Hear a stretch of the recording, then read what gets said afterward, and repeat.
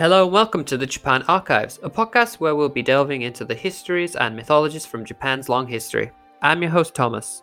And I'm your co-host, Heather. We'll also be reading a poem for you every week and giving a little history about the poet who wrote it.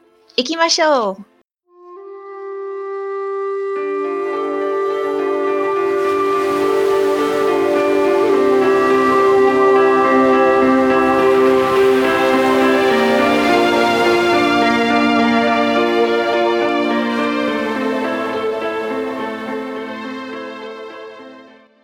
Hello, welcome back to episode 20 of the Japan Archives. So I wanted to do something about more modern history this week, and I wanted to talk about the only Japanese man to have been aboard the Titanic. That is pretty modern in terms of Japanese history. It is pretty modern. Is it something you already know anything about? No, I did not know that there was a Japanese man on the Titanic. I mean, it makes sense because one of the common means of transportation back in the early part of the 20th century before that as well was boats. Intercontinental boat voyages. Boat voyages. Boat voyages. Boat voyages. Oh, that makes more sense. Sorry, I misheard.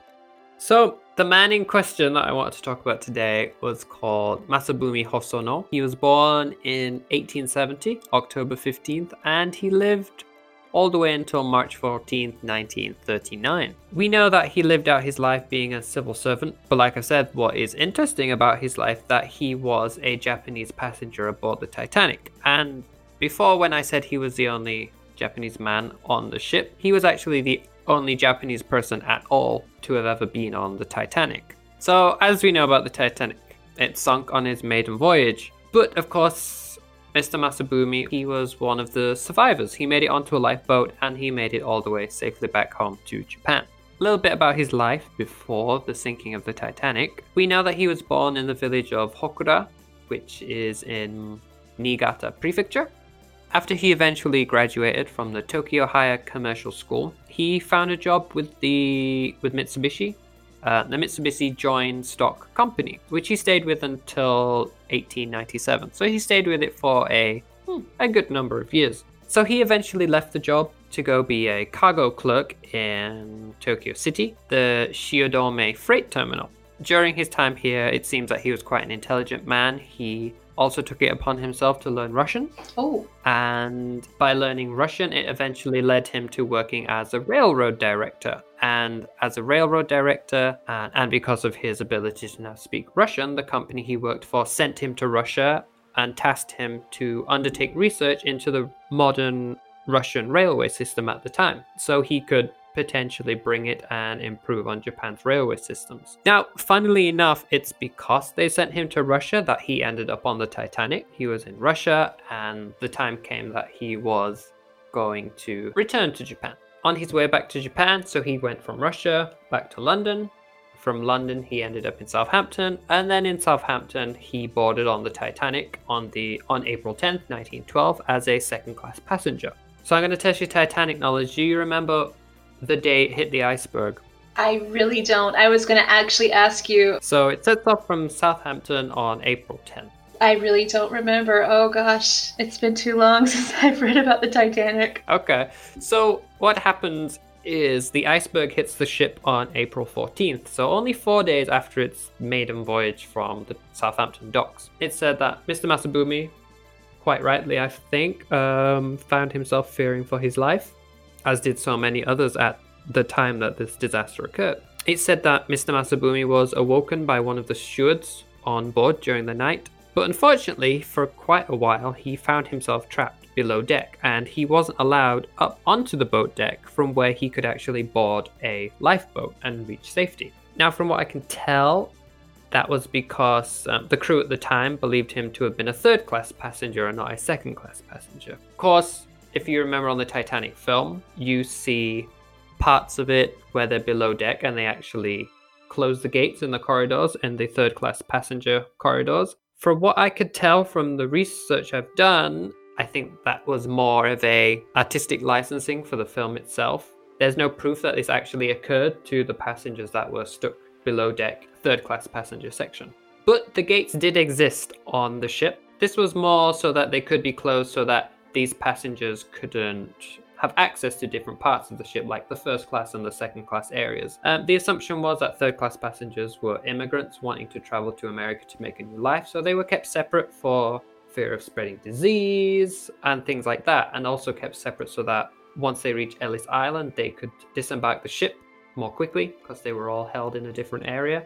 And then at Ellis Island, they could undergo the process to becoming legal citizens, while everyone else would carry on sailing to the main island. But going back to Mr. Masabumi, we know that he eventually does make these people on board the ship realize that he's actually a second-class passenger, and so they finally allowed him to go up to the boat deck where all the lifeboats were being dispatched from at the time. Now, as far as I can tell, going back to the third class passengers that he was initially mistaken for, we know that every class aboard the ship had their own separate deck, and each different class of passengers had their own allocated lifeboats. Fortunately for the third class passengers, none of the lifeboats were stored on their deck, and all of the lifeboats were stored above in the first and second class areas, meaning that for the people down in third class, they would have had to go through a maze of corridors to eventually find their way up to the first and second decks, which obviously by that point, because it would have taken them longer to reach the top decks, the chance of them having any lifeboats remaining would have been a lot lower than it would have been for those with the better class tickets on. So Mr. Masabumi, he has reached the boat deck, and it said that he could see a lot of emergency flares being shot into the air during this time. And he wrote after the events that, in his own words, all the while flares signaling emergency were being shot into the air ceaselessly, and hideous flashes and noises were simply terrifying. Somehow I could in no way dispel the feeling of utter dread and desolation. Now, during his time there, on the top decks, he could see all the lifeboats. They were leaving quickly as the ship was sinking, and all of the lifeboats, as we know, were filled with women and children first. Now, the concept of the women and children first at the time was more of a Western concept than a Japanese concept, but we'll come back to that. So he's seen these lifeboats fill up really quick, and eventually he could see the 10th lifeboat. It was almost full. So going back to his writing, he writes that, I found myself looking for and waiting for any possible chance of survival. And as we know, because he survived, he found a bit of luck, considering, of course, how many did lose their lives on the day that the ship sank. He heard one of the boat crew from this 10th lifeboat shouting that there was room for 2 more people on board. And so it said Mr. Masabumi saw another man jump in front of him to take one of the seats. And Mr. Masabumi basically says that the example of the first man making a jump led me to take this chance. So basically, he saw a man take the one seat, so he boarded onto the 10th lifeboat. Now, he says that after he boarded, no one realized that he was actually a man and not a woman or a child. And that was one reason, was because the men in charge of the lifeboat were busy, attending to other things like getting this boat to safety. But in addition to that, obviously, it would have been so dark, it was actually very difficult to distinguish between man and woman at the time. The chance of them realizing that it was actually a man on board ship was a very low chance. And yeah, no one actually noticed who he was. Eventually, as we know, the Titanic does sink. His writing says that the lifeboat he was in was filled with the sobbing of mothers and children who feared for both their fathers and their husbands, who had remained on board. Now, Mr. Masabumi comments that he was much depressed by all this, as was everyone, and he basically didn't know what was to become of him or anyone else in the long run, and that he hoped that they all reached safety. Now, as we know, all these survivors on the lifeboat were eventually found and rescued by the RMS Carpathia, and it was once he boarded onto the ship that he began writing all these notes about the Titanic. Now, the interesting thing about his notes is that they're special and unique in a way, because they are the only known document that we have in existence to have been written on the stationery that was provided by the Titanic. We have nothing else that has survived which was written on Titanic stationery, which I think is quite interesting. So, but going into what exactly he wrote, firstly, he wrote a letter home to his wife in English, and secondly, he used the time aboard the Carpathia to basically write an account in Japanese of his experiences aboard the Titanic and his experiences of what occurred during the sinking of the Titanic. So in the aftermath of everything, little attention was actually given to him. even though he was a man aboard a lifeboat. And we know that Mr. Masabumi finally began his journey home once they had reached the safety of America. And he went from New York all the way to San Francisco. And during his time in San Francisco, that was where he found a ship which took him back to Japan. We know that a local newspaper at the time finally got a hold of the story and dubbed him as the lucky Japanese boy of the Titanic, and he even found himself being asked to undertake interviews for several different newspapers and magazines. And there was even one called the Yomiuri Shimbun, which even asked for a photo of him and his family to place in the newspaper, as he was the Japanese survivor of the Titanic. So, what do you think, Heather, happened to him in the long run after this? Do you think he was praised for his survival, or do you think there was some backlash? Backlash. Like, I feel like, based on my knowledge of Japanese culture, that perhaps for him to have escaped and not stay to help or fight or persevere might not have been seen as a good thing. Yes, you're right. Unfortunately, all of this good news, all of this, perhaps fame is the wrong word, but like the fame he had from being on all these newspapers and things, it eventually backfired. So around the same time as the release of the Titanic film, actually, an article was released which delved into a bit more of Mr. Masabumi and the aftermath of his survival. And the article said that eventually he found himself being publicly condemned for his actions. He was described as a stowaway by some, and some of the men who were in charge of the lifeboat said that the only way he could have gotten on board of their ship was if he had actually disguised himself as a woman. But I would like to say that that particular aspect of the story was never reported in Japan. It was only reported abroad. And as Mr. Masabumi wrote in his own writings, that it was so dark upon the boat, it would have been difficult to see, well, to differentiate between any man or woman on board anyway. Because of all this fallout, he sadly lost his job and was deemed a coward by the Japanese press. This article we're talking about also stated that the Japanese even published school textbooks which used him as an example of how dishonorable he was and how you shouldn't do dishonorable acts. And it even became so bad that he was denounced as an immoral person by a professor of ethics. To redeem him a little, in 2007, someone undertook some research, a man by the name of Ando Kenji, and he does state that he was unable to find any old school textbooks which did actually condemn him in this way. So whether it occurred and then the textbooks were hidden or destroyed, or whether it was a sensationalized topic to get more readership, I'm not quite sure. But yeah, at least in one aspect, research undertaken in 2007 does say that this probably never happened, and I would like to think it didn't. I don't like the idea of the Japanese Board of Education using a man who survived such a horrible event, using him as an example of someone who's dishonest. I kind of don't like that. You've given me so much information right now that I'm still trying to process everything. Yeah, I think even back around the turn of the century, I think even among like American and in European cultures and English cultures, that it would have been seen as a more dishonorable thing to have done, to have possibly taken the place of, another woman or child. Or I know I read a story, I don't know if this is a true story or it was one of the speeches my students did, one of my speech contests, about the woman who, a school teacher on the Titanic, who gave up her seat because she had no family, she wasn't married, she was single, and then she perished on the Titanic. So, for him to have taken the place of someone else, especially because the men were supposed to protect the women and children, and for him to jump into the ship, I think even back then would have been seen as not quite honorable, I think in many cultures around that time. But to like not save face, I think, like he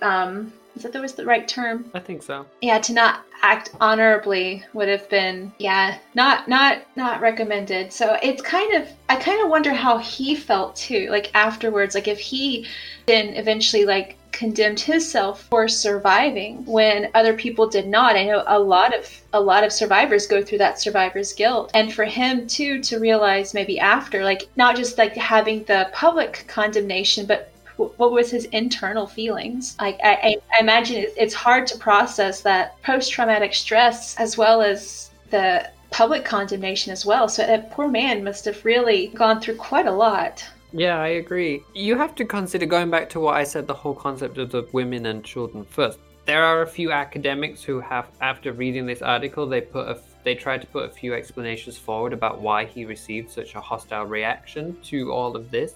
Some have said it's the concept of like he betrayed the spirit of the samurai in that the whole self-sacrifice element of Japanese culture. But there's also the suggestion that he basically failed to conform to what was expected, in that he was supposed to sacrifice himself for women and children, but actually he selfishly pushed that aside to save himself. And because of this, he was subjected to, I think in Japanese it's called like murahachibu, or like ostracism. But then there is a woman called Margaret Mell, and she attributes this ostracism to the perception that it wasn't that he didn't conform to the culture of Japan, because in Japanese culture the concept of women and children first wasn't really a thing. It was more that he embarrassed Japan by not following the protocols of Western culture, which, because Japan at this time was trying to open up to the world and show they were just as good as everyone else, because he didn't follow the cultures of the Western world, which they were now trying to adopt, he embarrassed their country in that regard. So it's very interesting to think of it in that way, in that, yes, he did nothing to dishonor the actual culture of Japan. What he actually did instead, he embarrassed his whole country by not following the cultures of other countries, which Japan was now trying to begin to integrate into being. Yeah, but the interesting thing is, I mean, he was probably thinking about his family at the time. Like he wanted to take care of his family as well. So, I mean, he had a family back in Japan that he hadn't seen for a long, long time. And then maybe they would have had no way of knowing that he died there. I'm assuming the logs of the travelers would have been published after the fact too, but still, there was no way of knowing possibly that at the time when all that was going on, because I remember it was cold and dark, and it was all tough. Exactly. So yes, and there's also the idea that obviously that there were other men that did survive the sinking of the Titanic treated with the same ostracism. Again, it was probably that all men were treated the same way and they didn't pick and choose between different cultures. Like, you were a man who survived when you shouldn't have.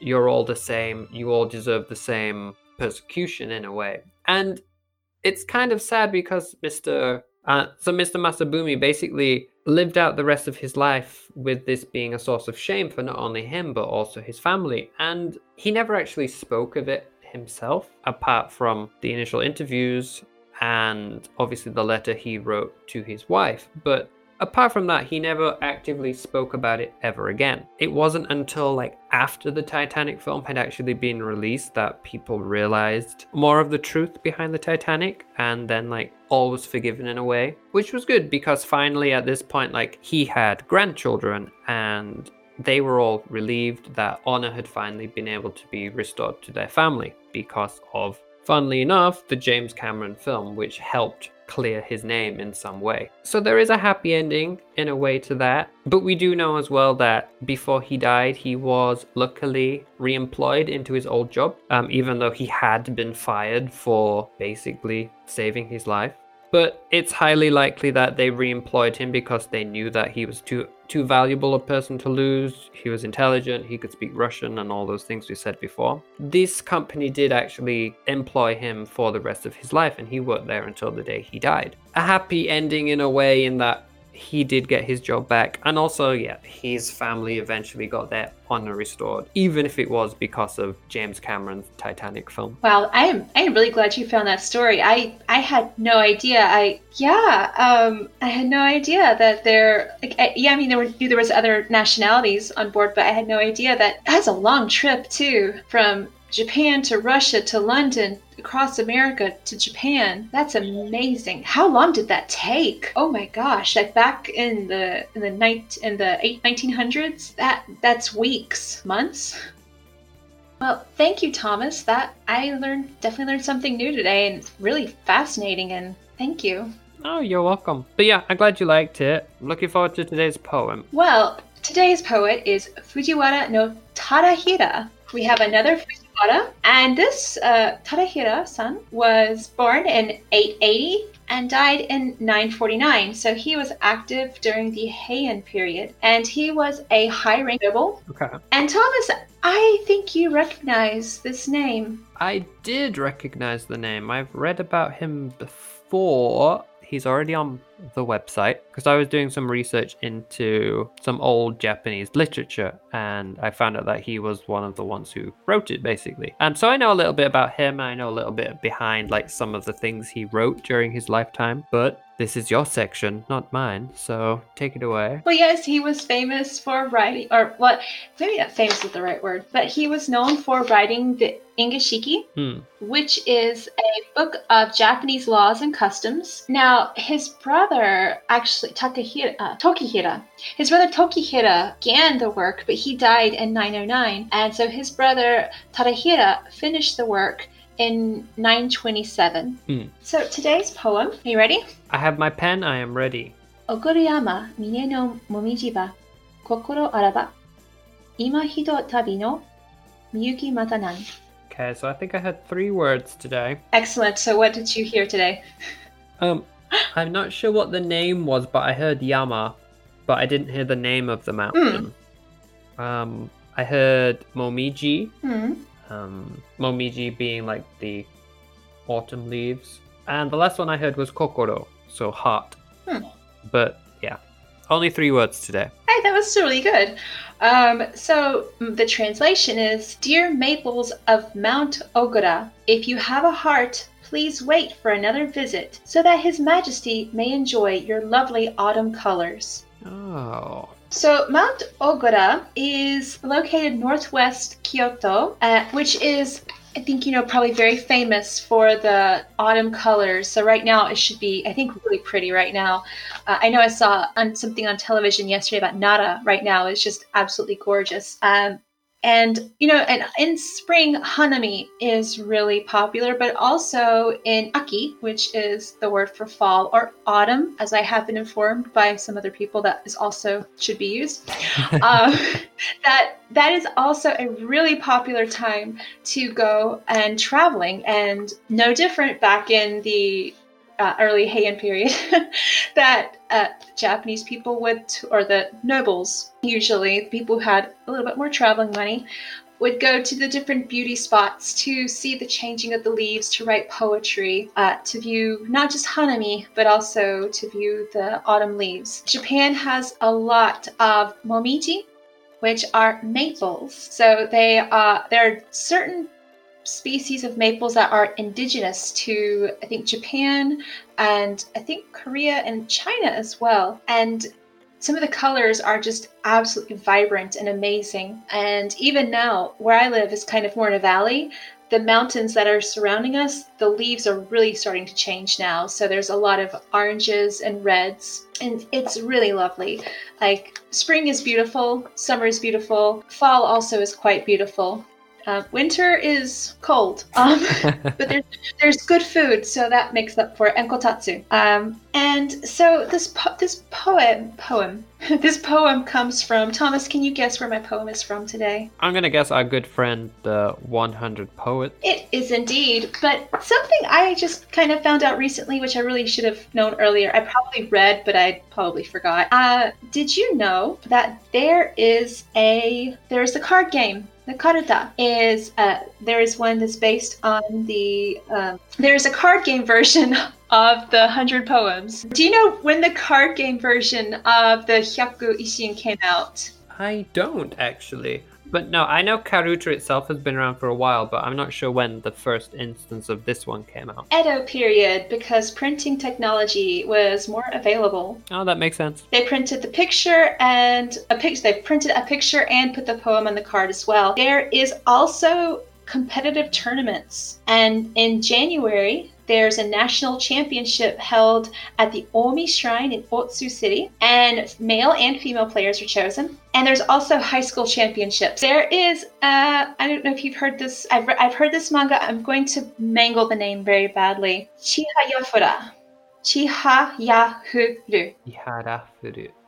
It's not one I have heard of. It's a manga, anime, and film. It is about a girl who plays karuta competitively. So that's why I really did I chose today, because it is autumn, it is fall, and where I live in Hiroshima-ken, momiji manju are very popular. And momiji manju are usually red bean paste in a soft shell, so it's not like mochi. It's more of like almost like a bread or like kind of pancake type texture, and they're delightful. And you can also get them deep fried, which are also really delightful. Oh, that does sound good. I was going to ask a question about the poem, actually.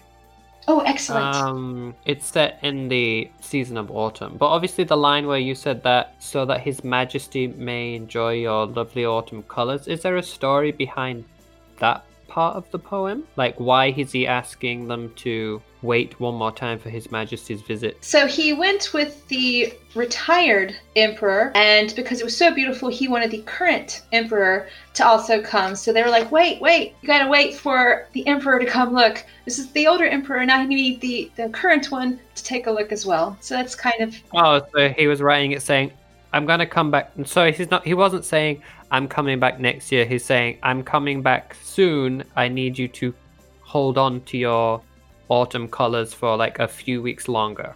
Which I was doing a little bit of research, and I think it's around 20 days? Like, the colors here last for a good, little over 2 weeks. So it's very possible he might have made it, might not have made it, but it is kind of rare, though, that he talked to the trees as if they were like people. Like, hey, can you just wait? Please don't. Instead of addressing nature, he addresses nature as another person. Well, I think it would make sense in the context of the poem. Like, there is no person to address, so he needs to personally address the trees themselves and implore them to hold on to their autumn beauty until he can basically return. So you said the momiji lasts for about 20 days or so, assuming the Edo period, a time before modern technology. So the walking itself from Mount Ogura to Tokyo would have taken around 38 hours. So I think it would have been entirely possible that he could have returned in time, assuming he wrote the poem at the beginning of the season as opposed to towards the end. Yeah. It could, but you have to imagine though, because back during this time there weren't quite as many cities and towns and things built up. Just even the journey to get there was probably absolutely beautiful. Yeah, that's true. So that's my poem for today. Do you have any other question? No, I don't think I do. I just had the one question about the emperor, but you explained everything else. Ooh. It was good. It was a nice poem. I've yet to find a poem in that book that we haven't liked. So, but then again, it was supposed to be a collection of some of the best poets and poems, so it makes sense in that regard. But yeah, thank you for the poem. But yeah, I have no more questions, unless you have thought of, now that you've processed some more about the Titanic. I think I'm good for now. If that's everything from me and everything from you, shall we say our goodbyes for today? Let's do it. All right. Well, again, thank you everyone for tuning in this week, and we look forward to you coming back next week. So until then, that's everything from me, so bye guys. Mata ne. If you've enjoyed the Japan Archives, please consider checking out historyofjapan.co.uk, a database we are making on Japanese history. You can also find the show notes for all our episodes here. If you're on Instagram, you can follow my account over at nexus_travels, that's NEXUS_travels. We also have a Facebook and Twitter page, which you can find at Japan Archives.